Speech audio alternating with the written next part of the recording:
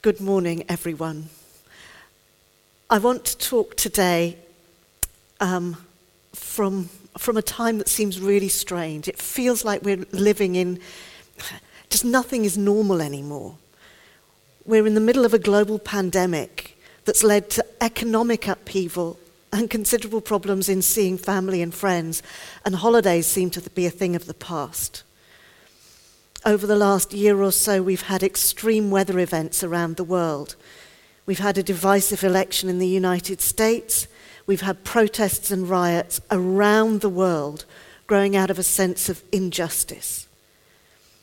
I'm a Brit. We've had Brexit in the UK and EU, and that's quite something for us as well. And of course, each of us has experienced personal tragedies or problems, ourselves or in our families or among our friends. There's great hope in the vaccine that things will be different, but then hope is deferred. So I want to look today at how we cope with, or make the most of, or even thrive in times of trouble and adversity. Although, as our focus can drift away from God when things are going well, it also prepares us for the good times too. So I want to talk this morning on Fix Your Eyes on Jesus. I sang this chorus as a child, and you may have sung it too. I'm not going to sing it to you now. I will read the words out. Turn your eyes upon Jesus. Look full in his wonderful face, and the things of earth will grow strangely dim in the light of his glory and grace. When I sang it as an adult in one of the churches I was attending, someone had added a second verse, which goes like this. Fix your eyes upon Jesus. Let nobody else take his place, so that hour by hour you may know his power, till at last you have run the great race.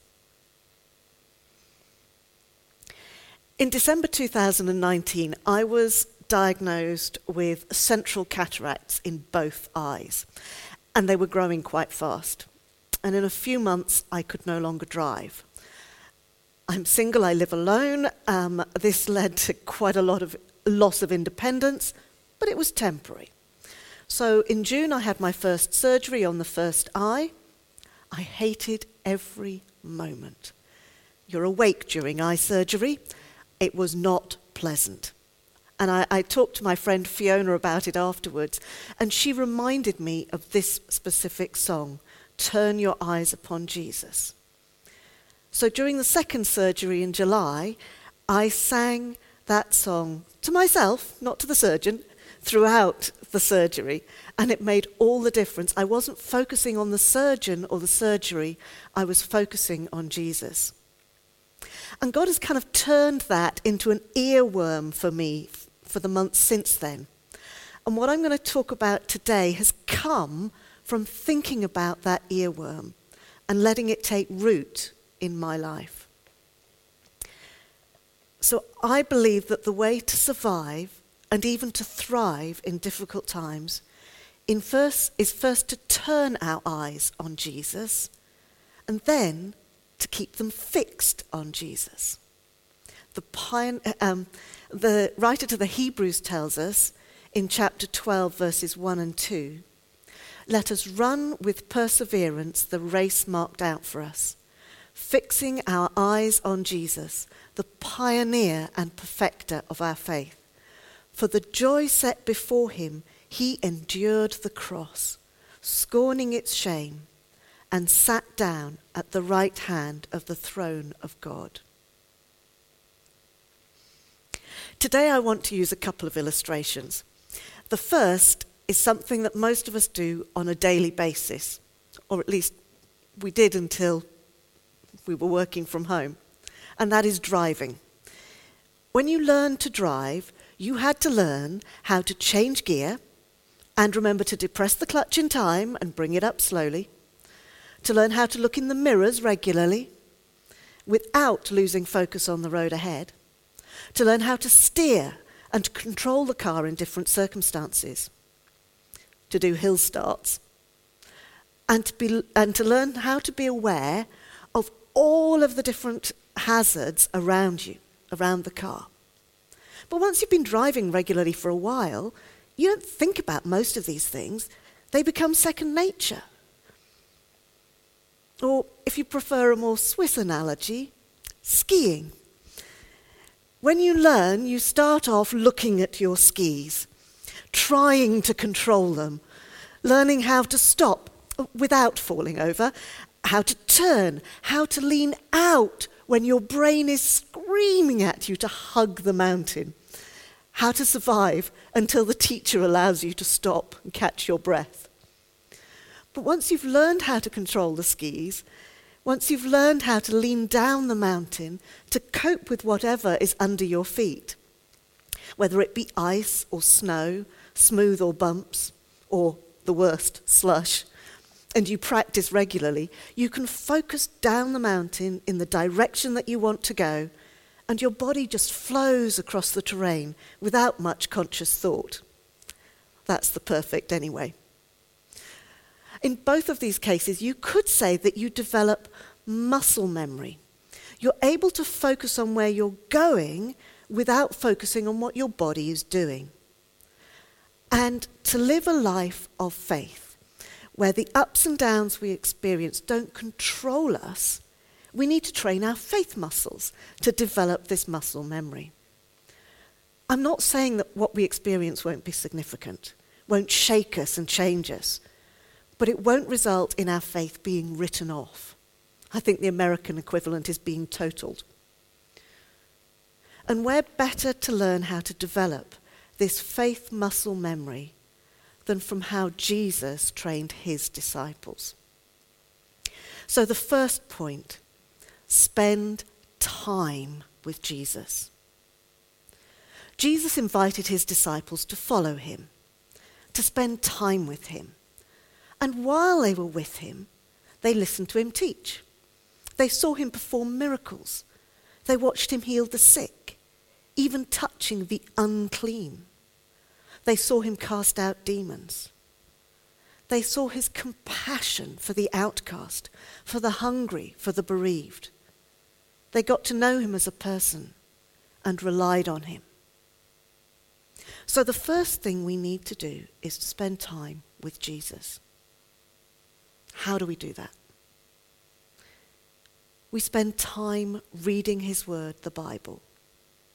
Read it to get to know it, to look for Jesus in every part of it, even in the Old Testament. Read it daily. Make it a priority.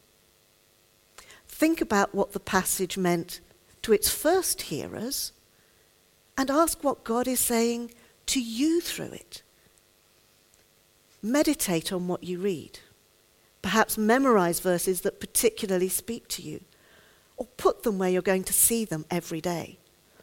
Sometimes people say to put them on the mirror in the bathroom, or perhaps you want to put them on your computer monitor, somewhere where you will look every day, on the door of the fridge, above the cooker. Spend time praising and worshipping. When we do this, our whole attention is focused on Jesus and on our Heavenly Father, even if only for a short time. Sometimes our attention span isn't as long as that of a goldfish. For me, this often involves getting outside. I really love to worship God when I'm out in his creation, where I see his hand. And where better place to do that than Switzerland, where we have some fantastic scenery and evidence of the Creator. Or perhaps you need to find a quiet place at home where you can focus all your attention on him. Or perhaps you use music to take you into God's presence. Whatever brings you into the presence of God so that you focus on Jesus and on the Heavenly Father. And then spend time praying. This is a conversation. This isn't a shopping list. This is a conversation with God.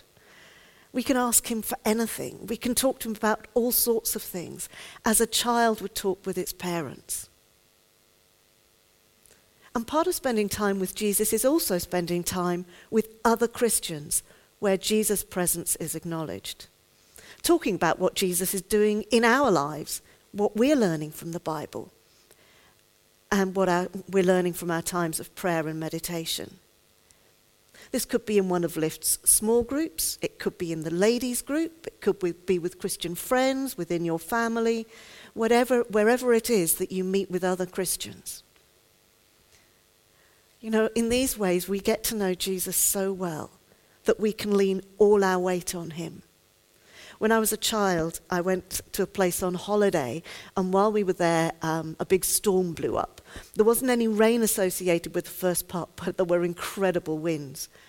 And we could actually lean over into the wind and not fall over.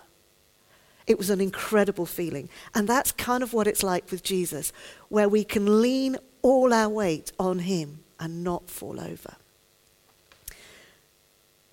You know, I'm speaking from the position of somebody who doesn't have other people in my household. But I do know times there are seasons in our life when it's incredibly hard to find time to spend with Jesus. Particularly when you've got small children around. I know that sometimes even going to the bathroom alone is a luxury. That's why it's important to make time with Jesus a priority, so that whatever moments we have, we spend with him. We can learn from Christian friends who've been through something similar, and they can help us. That's why church community is so important. We can't do faith alone. We need a community. And it's so great that we can meet again together from next week. You know, I've missed meeting people face to face.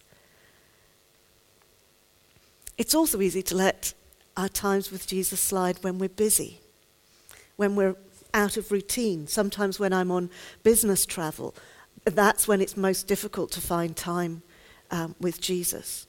When things are going okay, when those around us don't prioritize spending time with Jesus in the same way that we want to. But when we take our eyes off Jesus, other things start to take his place. Maybe it's your position within your job, within your company. Maybe it's friendships. Maybe it's the things that you want to have.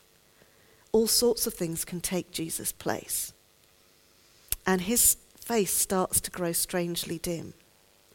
That's when our faith muscles get weak and we're unprepared for the hazards that we have ahead.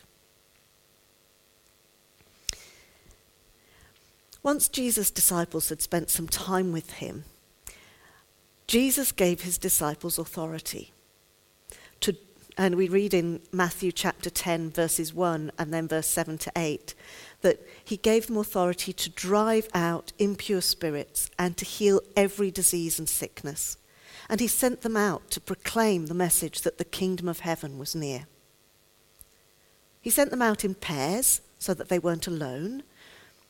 But he didn't only do this with his 12 closest disciples, he also did this with the 72. Interestingly, Jesus didn't ask them to pass an exam first to prove that they knew enough or were spiritual enough.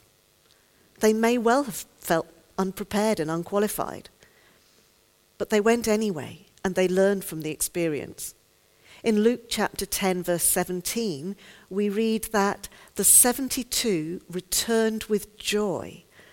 And they said, "Lord, even the demons submit to us in your name." So the second point is we need to exercise delegated authority. Jesus has given us that same authority that he gave to the disciples. But we also have the Holy Spirit with us. He gives us authority to proclaim the good news that the kingdom of heaven is near. And through the Holy Spirit to do even greater things than he did during his time on earth. We read that in John chapter 14, verse 12. So in order to begin to build the faith muscle memory, we need to exercise this authority. Now, we probably need to start small. I don't think we're going to go out and try to feed 5,000 people from 5 loaves and 2 little fish. That's not where we're likely to start. But we can tell people about what God is doing in our life. We can pray for those who are sick. We can pray for miracles. You know, I was listening to the kids' time earlier, and one of the videos that they had was of a girl who was in hospital with a problem with her hip. And she was in ICU, and she said that all her family were praying. It wasn't only her family, it was the whole church were praying. And not only the church here, but she's from South Africa, so churches in South Africa were praying as well. And we saw that she was healed. She's been made fully well. And we praise God for that. So that's the kind of thing that I'm talking about when we exercise that delegated authority. We pray with others for those who are sick and for miracles. You know, there's another aspect to exercising delegated authority. The 72 said, "Even the demons submit to us in your name." When the Holy Spirit shows us that there is a negative spiritual aspect to a situation, might be a demon, might not, but a negative spiritual aspect, we can bring that under the authority of Jesus' name. And we need to bring those things to God. We need to bring those under Jesus' authority. As we pray, we will see God in action. I've mentioned the girl whose testimony was shared earlier. There are others in Lift Church who've also got testimonies of what God has done in their lives, or the lives of those that they love. But, you know, not all of our prayers are answered in the way that we want or expect.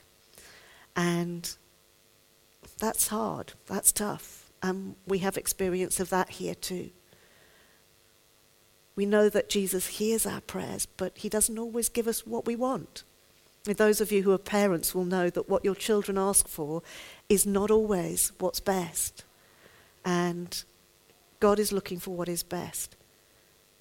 But when our prayers are not answered how we expect or how we want, we don't just shrug it off and go, oh, well, you know, maybe.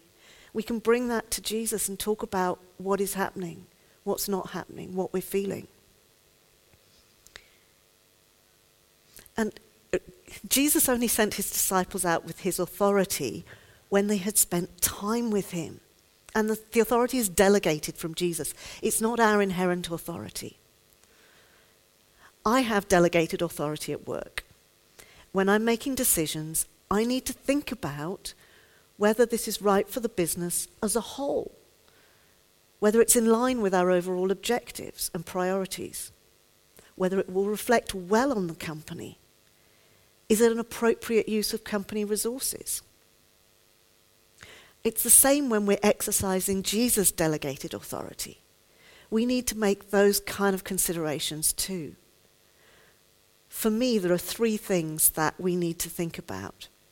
Will our prayers lead to his kingdom coming, his will being done, and his name being glorified? That is what Jesus is about. His kingdom coming, his will being done, and his name being glorified. You know, there's a particular power in praying with others. Piet mentioned in the notices that we have the Lift prayer meeting on Zoom every Tuesday evening. That's been such a blessing for me and for many others, as we're encouraged by the prayers of others and we see God at work. So I encourage you, if you can, to join at 8:30 on a Tuesday evening. One of the things about driving and about skiing is that we never know what's around the next corner. And that's true in our Christian life as well. We need to expect the unexpected. We need to expect hazards ahead. Jesus warned his disciples specifically of this in Matthew chapter 10, beginning at verse 16. I am sending you out like sheep among wolves. Therefore, be as shrewd as snakes and as innocent as doves. Be on your guard. You will be handed over to the local councils and be flogged in the synagogues. On my account, you will be brought before governors and kings as witnesses to them and to the Gentiles. But when they arrest you, do not worry about what to say or how to say it. At that time, you will be given what to say. For it will not be you speaking, but the Spirit of your Father speaking through you. Now, most of us are not likely to be arrested. Most of us are not likely to be flogged. And Jesus goes on beyond that. That started at Matthew chapter 10, verse 16, but it goes on to verse 39, talking about the kind of difficulties his disciples could expect to face. Jesus also tells us that we need to be prepared to take up our cross. We get kind of blasé about what the cross is, but the cross was a sign of capital punishment, death, the worst kind of death. You know, what was true for the first disciples is true for all disciples. I don't know what form it will take for you, because it will be different for each of us. But I do know that none of us go throughout our Christian life without trouble of any sort. So don't be surprised when trouble comes. God isn't surprised. He knew this was coming, and he's prepared to walk through it with you. So bring it to God in prayer. But be real. Sometimes when we're going through tough times, we can't pray ourselves. We need the support of the church family. Sometimes we know how we ought to pray, but we can't. We may be angry with God, disappointed with him or with others. We might be confused or sad. The whole range of human emotions. We can bring all of this to God, talking honestly about how we feel and listening to what he has to say and how he feels. I went through a time in my life when I was drifting away from God. And I said to him, you never speak to me. You don't speak to me anymore. And I thought, I'll give you one last chance. So I went on a prayer retreat. Oh boy, he spoke. Because God, if we give him the chance, will speak to us. He wants to speak to us. And sometimes it comes through something we read in the Bible, something someone says, through a word or a picture that the Holy Spirit shows us, or maybe a combination of those things, or even just through a change in our feelings or our circumstances. I also want to acknowledge that sometimes the troubles we face are a direct consequence of our own sin. God is ready and willing to forgive our sin. He just longs to do that. But mostly he doesn't remove the earthly consequences of our sin. And if this is what the Holy Spirit shows you, repent of the sin and work with God to find the best way forward. And again, at that time, that's when we also need our church community, our church family around us to help us to move forward.